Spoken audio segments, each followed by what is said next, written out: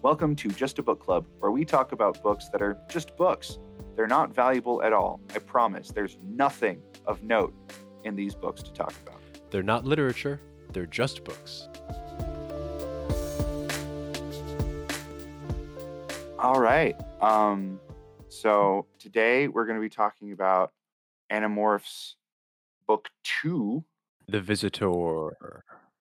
The Visitor. That's right. I have a brief summary for us before we get started. Our protagonists are confronted with how to move forward after the events of Book 1.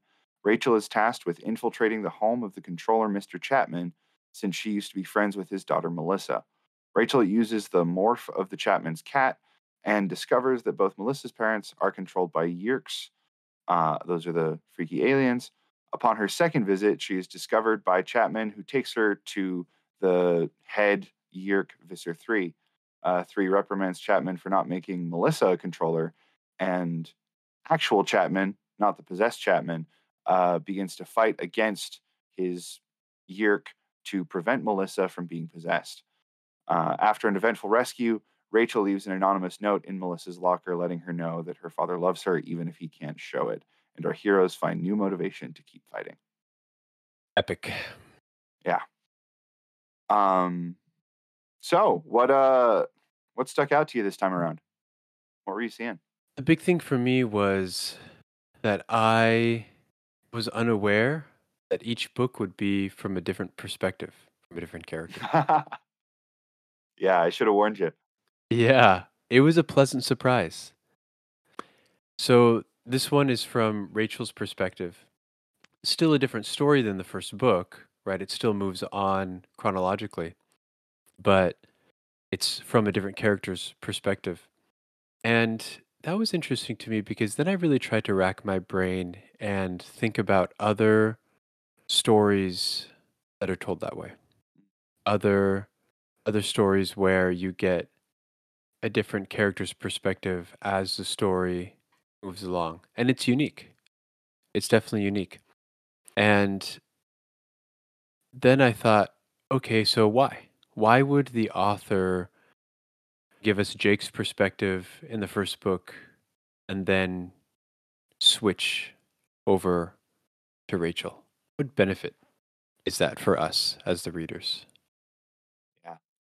I think there are a couple of things that I really appreciate that you brought that up, because the thing that I'm noticing, and I think we touched on it very briefly in the last episode, um, that comes out a lot in this series is empathy, right? You have these kids who can communicate telepathically when they are morphed, right? When they are in animal form. And sure, that could just be a literary device to enable the story to move forward, because it would be really awkward if they couldn't. Um, but it is also this kind of um, difference, right? In terms of their superpowers, is that like in this moment, they can connect with people on a different level. Um, the Andalites, right? The good aliens, don't have mouths. They only Mm. communicate telepathically, right? They only connect with each other on this like mental level that we don't necessarily have access to. Um, and so I think it is significant, right, in this conversation about telepathy and all that sort of thing, that we do have access to these, to the inner thoughts of the individual characters, right? Um, it does feel different, right? Rachel's character feels distinctly different from Jake's in a lot of ways. Um, and, it's mentioned that they're cousins, which um, might have been something convenient for the author, right? To kind of start breaking away from the voice that they're used to and move into a new voice and just say, hey, like these people are kind of similar. So that's why the voices sound kind of similar, but they are also kind of different. And that comes out in Rachel's voice, I think. Um, but it gives us an opportunity to really connect with these characters. And, I know for me, I'm really excited. I don't know if it happens, but I'm assuming that we're going to go through each of the characters and see what each of their perspectives are. And I'm really excited to read one from Marco's perspective, since he is like the coward, right? Mm. Um, and it'll be really interesting to see how that affects the story when you have it from the perspective of the person who doesn't super want to be there. Yeah, man, that is such a fascinating point. And I've thought about that before, wondering what the psychological effect is on us when we watch a TV show, read a book series, watch a movie where there's one main character. There's one protagonist, there's one hero, and everyone else is a side character. What does that do to us where we start thinking, so in life, there's just one main character, there's just one protagonist. And of course, a lot of us say, I'm the main character, I'm the protagonist of this story in the world. And then on the other side, too, there are people who never think they are the main character. And that's damaging as well. So both versions of that, I think, are damaging to our psyche. You're right. It kind of destroys our empathy towards other people when we put ourselves as the main character in the world. And then on the flip side, it destroys our self esteem when we think we might never be the main character. And so this is a really interesting take where everyone is the protagonist. You know, all these characters, all these kids, there is no side character now because they're all getting their own book in the series. Rachel Yeah, last book and was one of the side characters, and now she's the one telling the story. yeah, and there are 60 something books, and so if they're all told from you know different perspectives of these six characters, right? Like that, or I don't know what the number actually is, but um, yeah, of You're right, of a this lot. of this troupe of characters, Mhm. um, they each have plenty of opportunities to tell their stories. Speaking to that, right, in this concept of, am I the main character or am I just a side character? I think it's important to note that like the times in which um these narrations happen are really interesting, right? Um, you know, this story is told from Rachel's perspective, and so she is given opportunities to tell us things that we might not have heard, and we see things that we might know if someone else was telling the story that we don't, right? Mm. Um, Rachel chooses to lie. Um,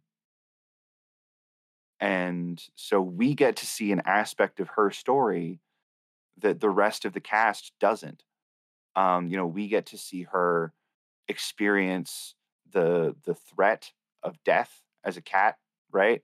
When in that hologram room, Mr. Three is talking to Mr. Chapman and says, kill that cat. It might be an Andalite. Kill it.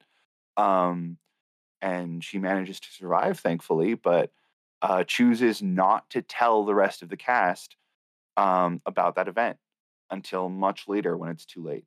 And we wouldn't have heard that if it weren't for the fact that we are getting this story from Rachel's perspective. And we get to see her thought process about, why she would lie. We get to see how she feels about Melissa. Um, Mhm. we get to see, a lot of things that are really important to her experience and, her interactions in this story. We don't get to see from Cassie's perspective. We don't get to see from Jake's perspective. Two people who are also at various points keeping secrets that become important to the story later on. We get Rachel's perspective and her input and her kind of understanding of the situation. And I think this is also really interesting in terms of other approaches to multi perspective storytelling. I know right now in adult fantasy, with stories like Game of Thrones and The Wheel of Time and stuff like that. Mhm. The approach of having multiple perspectives in a third person storytelling Mhm. is fairly common. But it's compressed into a single book where you might have a chapter and then another chapter and then another Mhm. chapter. But I think what's really valuable about this kind of first person This whole book is devoted to Rachel. This is her story, right? She owns this. Jake Mhm. owned the last book. Rachel's going to own this one. Someone else is Mhm. going to own the next book. Is, speaking to your point about main characters and who's the main character and who's not, I think, one of the things you can look at is that everyone has the chance to be the main character. Mhm. Everyone has the chance to um, say, like, hey, this is mine. This is my story. And everyone has the chance to step back and not be the main character. And Mhm. there's value in both of those, right? And we see different aspects of each member of the cast as they are given opportunities to step forward. And then also when they step back, we see something else about them. Is there a downside to that? If we had stuck with one character's perspective the entire series, does that mean that we would have a greater affinity for them, that we would understand them better, we would connect with them better? And are we being cheated of that by getting all this switch around? When I was reading through book two, there were so many times where I thought, wow, I can't believe Jake did that. I can't believe Jake winked at Cassie like that. And I thought, oh, wait, no, wait, because this is Rachel. This is Rachel's book. Like, this is her perspective. Um, Yeah. and, you know, I think not. I think, I think the purpose it's serving is worth sacrificing that dedication to just one character.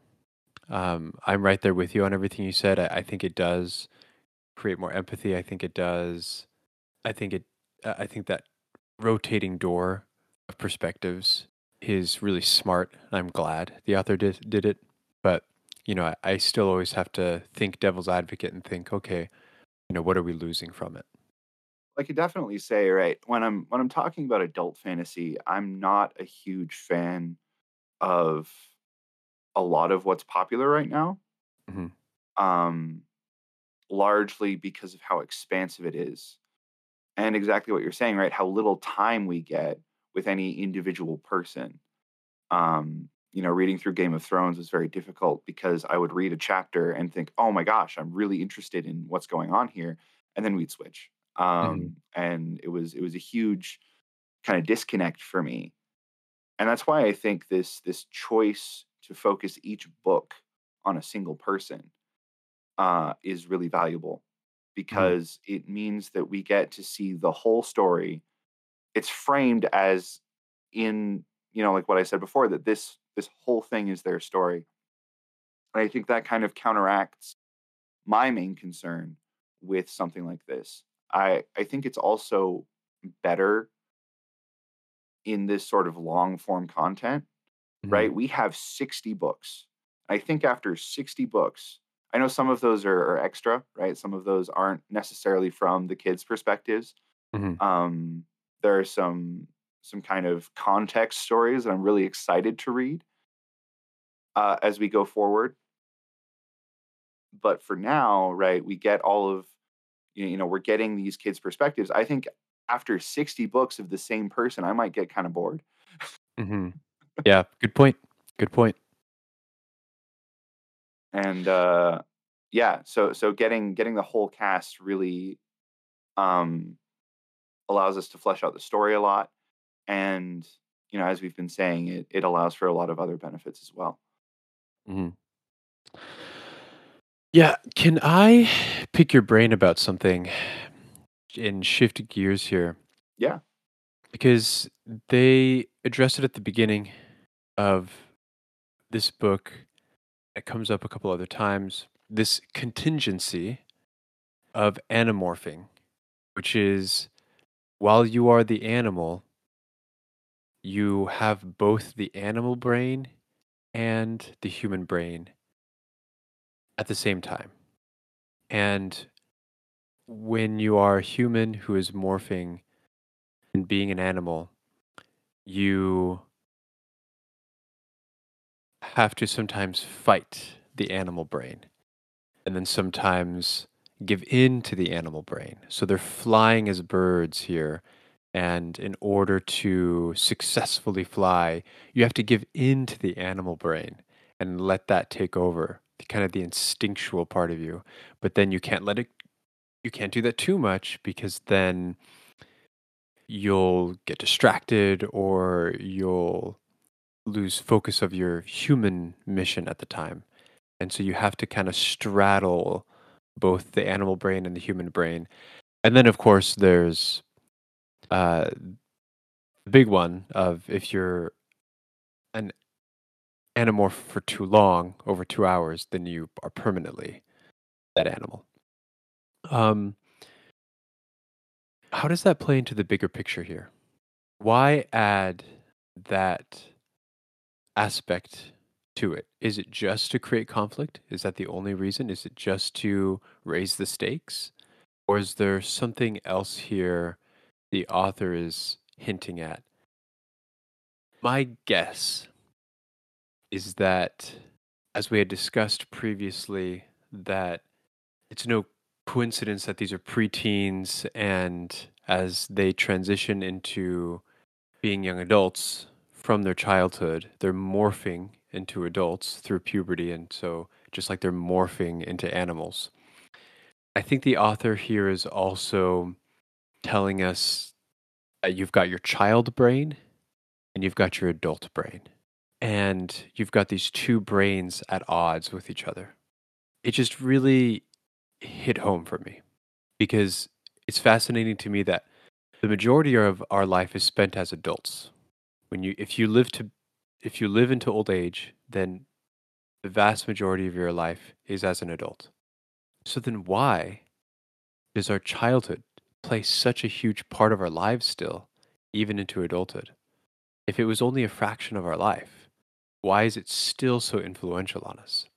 I really love that metaphor and it resonates with me because then it's easier for me to process that, almost like this little mini therapy session reading through book 2, that yes, of course, there is still the child brain in me that is fighting against my adult brain sometimes, or my adult brain fighting against my child brain.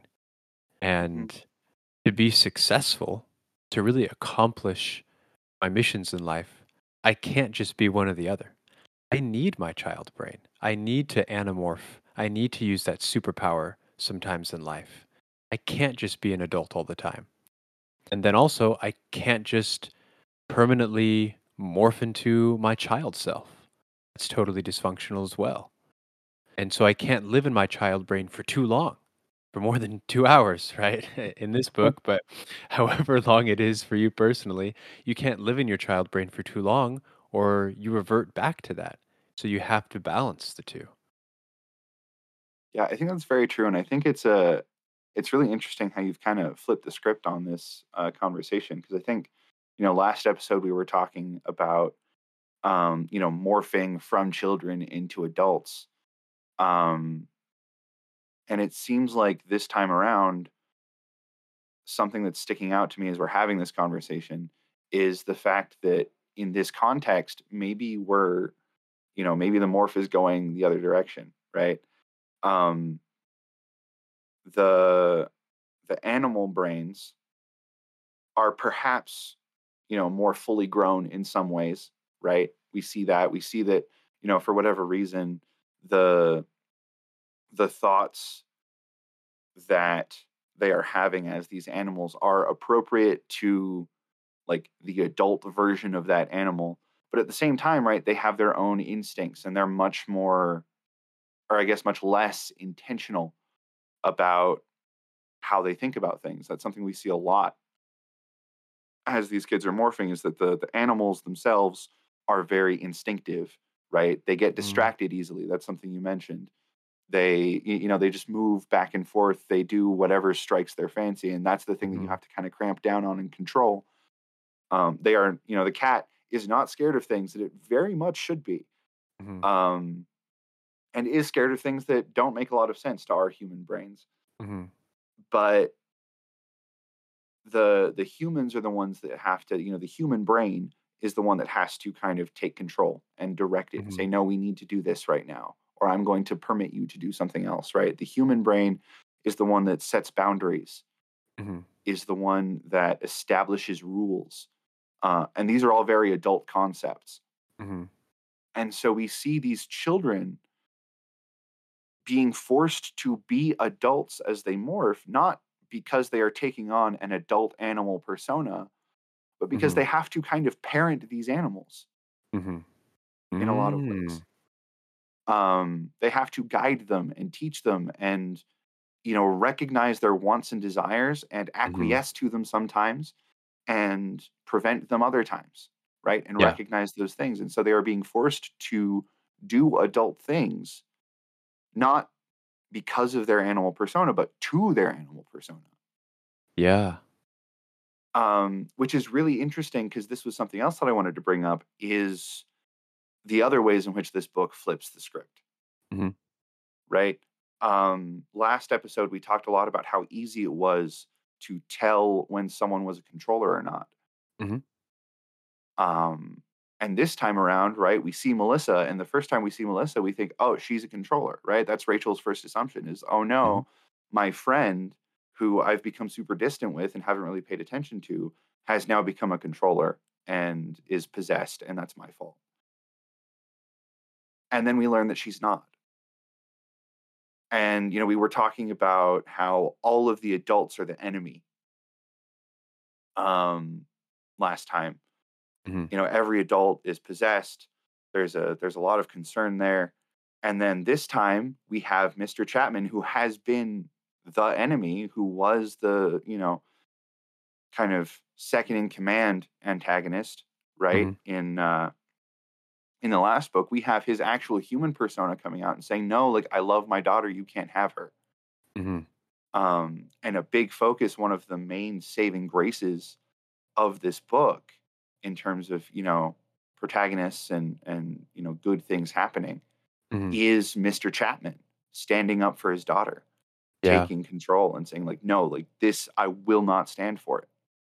And so there are a lot of assumptions that I think the last book creates that this one now dismantles. Mm-hmm. Yeah, that's deep. uh so we distrusted adults, and adults were the antagonists, and now we've only made it to book 2, but already we have developed more empathy. Now that they've had to be the adults in the story, now that they've had to rise to the occasion and not only fight against the child brain or the animal brain and lean more into their adult brain, their human brain, but by doing that, now the adult characters have a little more depth. Now the adult characters aren't as flat. Now the adult characters are doing good and helping the cause. Very interesting. Very, very interesting. I just love how these young adult fantasy books use the supernatural to really empower young adults. I love that it's not a dismissal of the child brain. It's not telling them that they need to leave it behind. That is their superpower, right?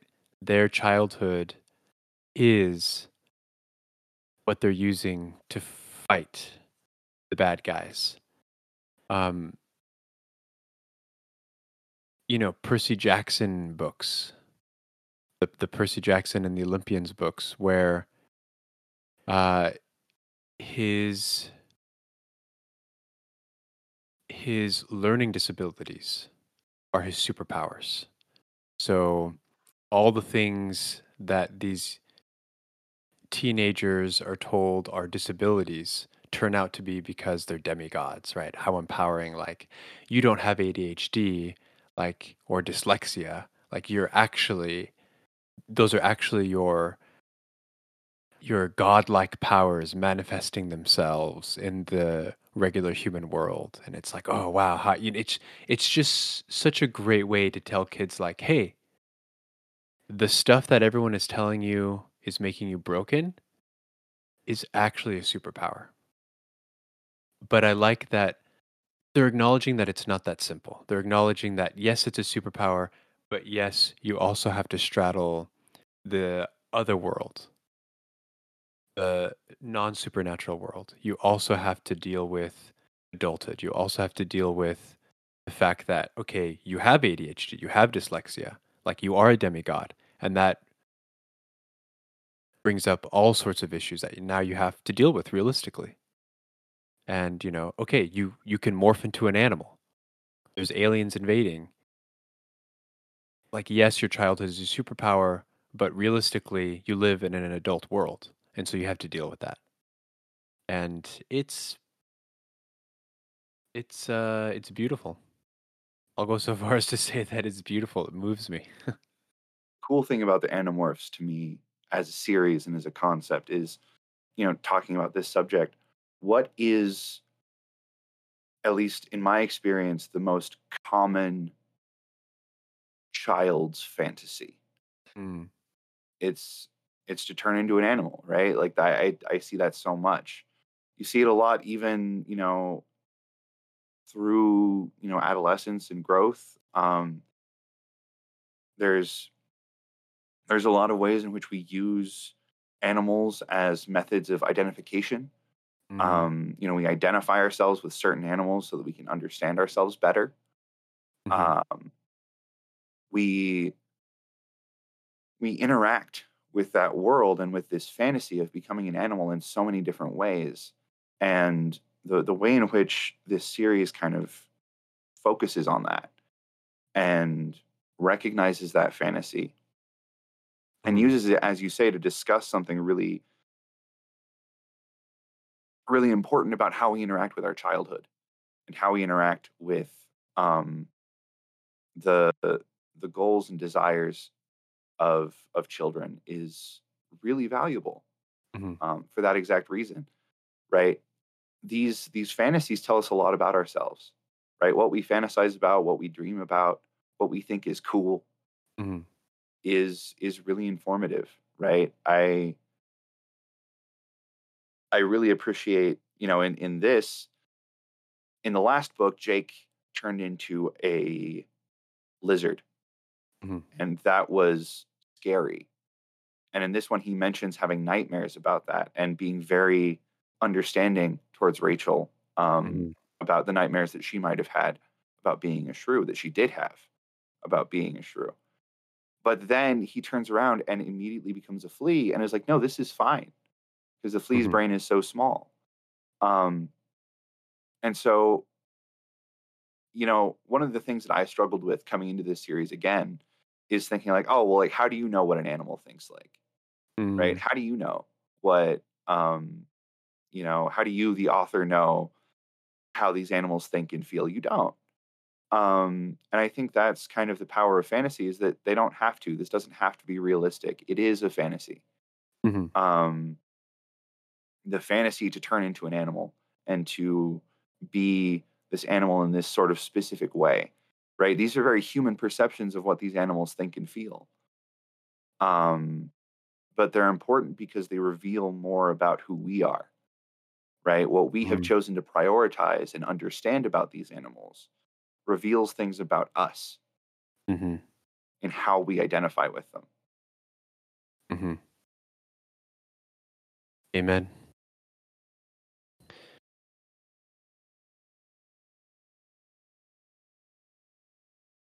Yeah. I think just really quickly, I want to check my notes and see if there was anything else that I wanted to bring up. Um, there's a line that Marco says that really stuck out to me Mhm, towards the beginning, middle ish.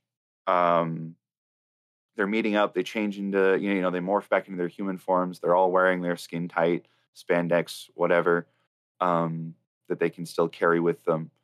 mhm, Uh, and Marco starts being kind of flippant about how they all look really stupid and none of them match. Hmm. And there's this conversation about superheroes, and Marco says, someone says, "Oh, we're not in a comic book. We're not superheroes. Calm down." Hmm. And Marco's like, "Yeah, like I wish we were, because in a, and his exact words are, in a comic book, heroes don't get killed." And while we're talking about this fantasy, right, this goal of becoming an animal, right, this idea, this dream that we might have, that phrase makes me wonder, what is the nature of power fantasy? Why do we fantasize about having superpowers? And what do the different superpowers that we fantasize about mean about who we are? Mm. And what's interesting too is that in these stories, the protagonists aren't the only ones who have superpowers. The villains always have superpowers as well, which are as strong or stronger than the heroes. And Yeah. so fantasizing about having powers is not what makes us the hero. Villains have powers too in these stories. So you're getting onto something really good here. Is everybody does everybody want to be the hero? Because if everyone's fantasizing about powers and you're asking what does it say about us depending on what powers we're asking for? Well, also, what are we doing with the power? It says a lot about us as well. Do we want the power because we desperately feel powerless to help the people around us and we want some added measure to finally be able to help the people that are suffering around us? Because I know a lot of people that certainly feel that way. I know I felt that way many times, feeling completely powerless to help the people around me and what they're going through. And I just wish I had the superpowers to just break through the wall and solve their problems. And on the other hand, there are people who want the superpowers, but because they feel like their own lives, like they feel powerless in their own lives and they want to take control and they want to hurt, raise havoc, seek revenge, and they feel powerless in doing so and they want the power to carry out the evil deeds. Yeah. Now, luckily, in the last, couple decades, we've been getting more complex villain stories and, you know, rightfully so. They're making sure it's not too simplified. But I'm just kind of adding on to your question of what does it say about us as far as what our intentions are with the power? Mhm. Yeah, talking about this has made me think about something really interesting, which is, we've been talking about superpowers, right? This idea of having an extraordinary supernatural ability, uh, above and beyond what other people can do, um, and what that affords us. But I think an important aspect about this fantasy that maybe Marco is talking about in this Hmm. line, to some extent, right? His conversation is very specifically about costumes, right? We should be wearing matching costumes. We need to look like comic book heroes. Hmm. Um, and I think, in a way, the costume itself is part of the superpower of a superhero, right? Um, Often I have thought about exactly what you're describing, right? This idea that part of the power fantasy is the fantasy to be able to do the right thing. Mm. It's not just to be super strong, it's to be strong enough to lift a building off of a person.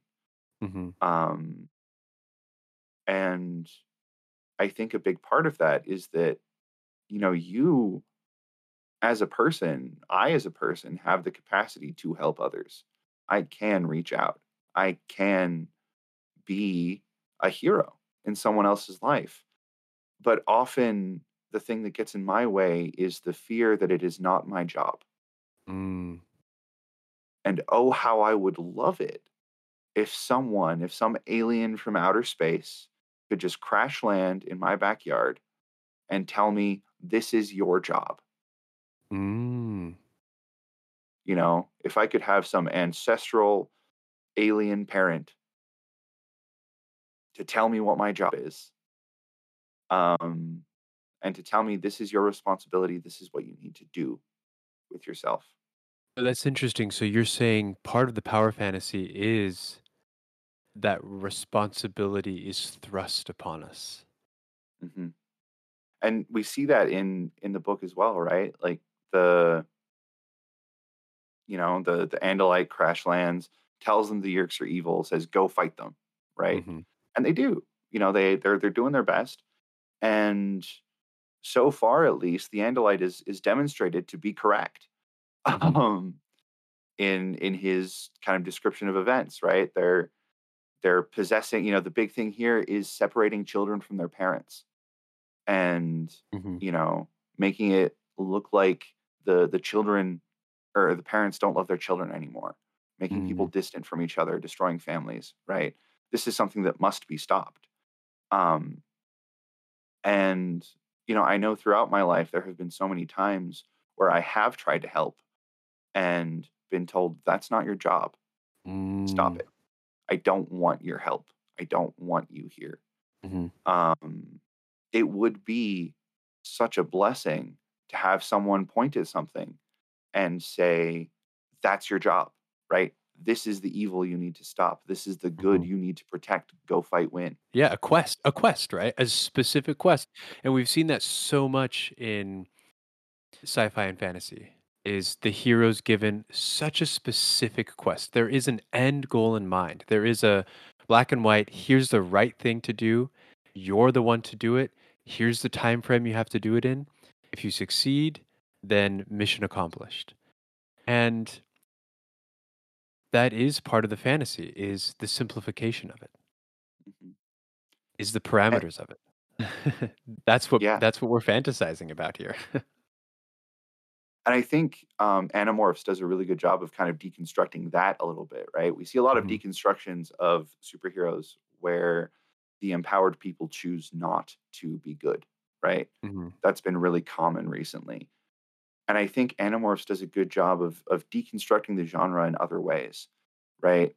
Um, I feel like Animorphs is very akin to like Power Rangers or something Mhm. similar in a lot of ways, right? These teens are given this responsibility and they have to go out and do it. It's a team. There are a lot of similarities there with that type of superhero. The difference is they don't have a parental figure to give them that Mm. responsibility. Their parental figure dies in the first 20 pages of the book, Mhm. of the first book, and they have to figure it out themselves. Right? They're Mhm. given a broad, like, you have to, protect Earth from the Yeerks before, so that the Andalites can get here.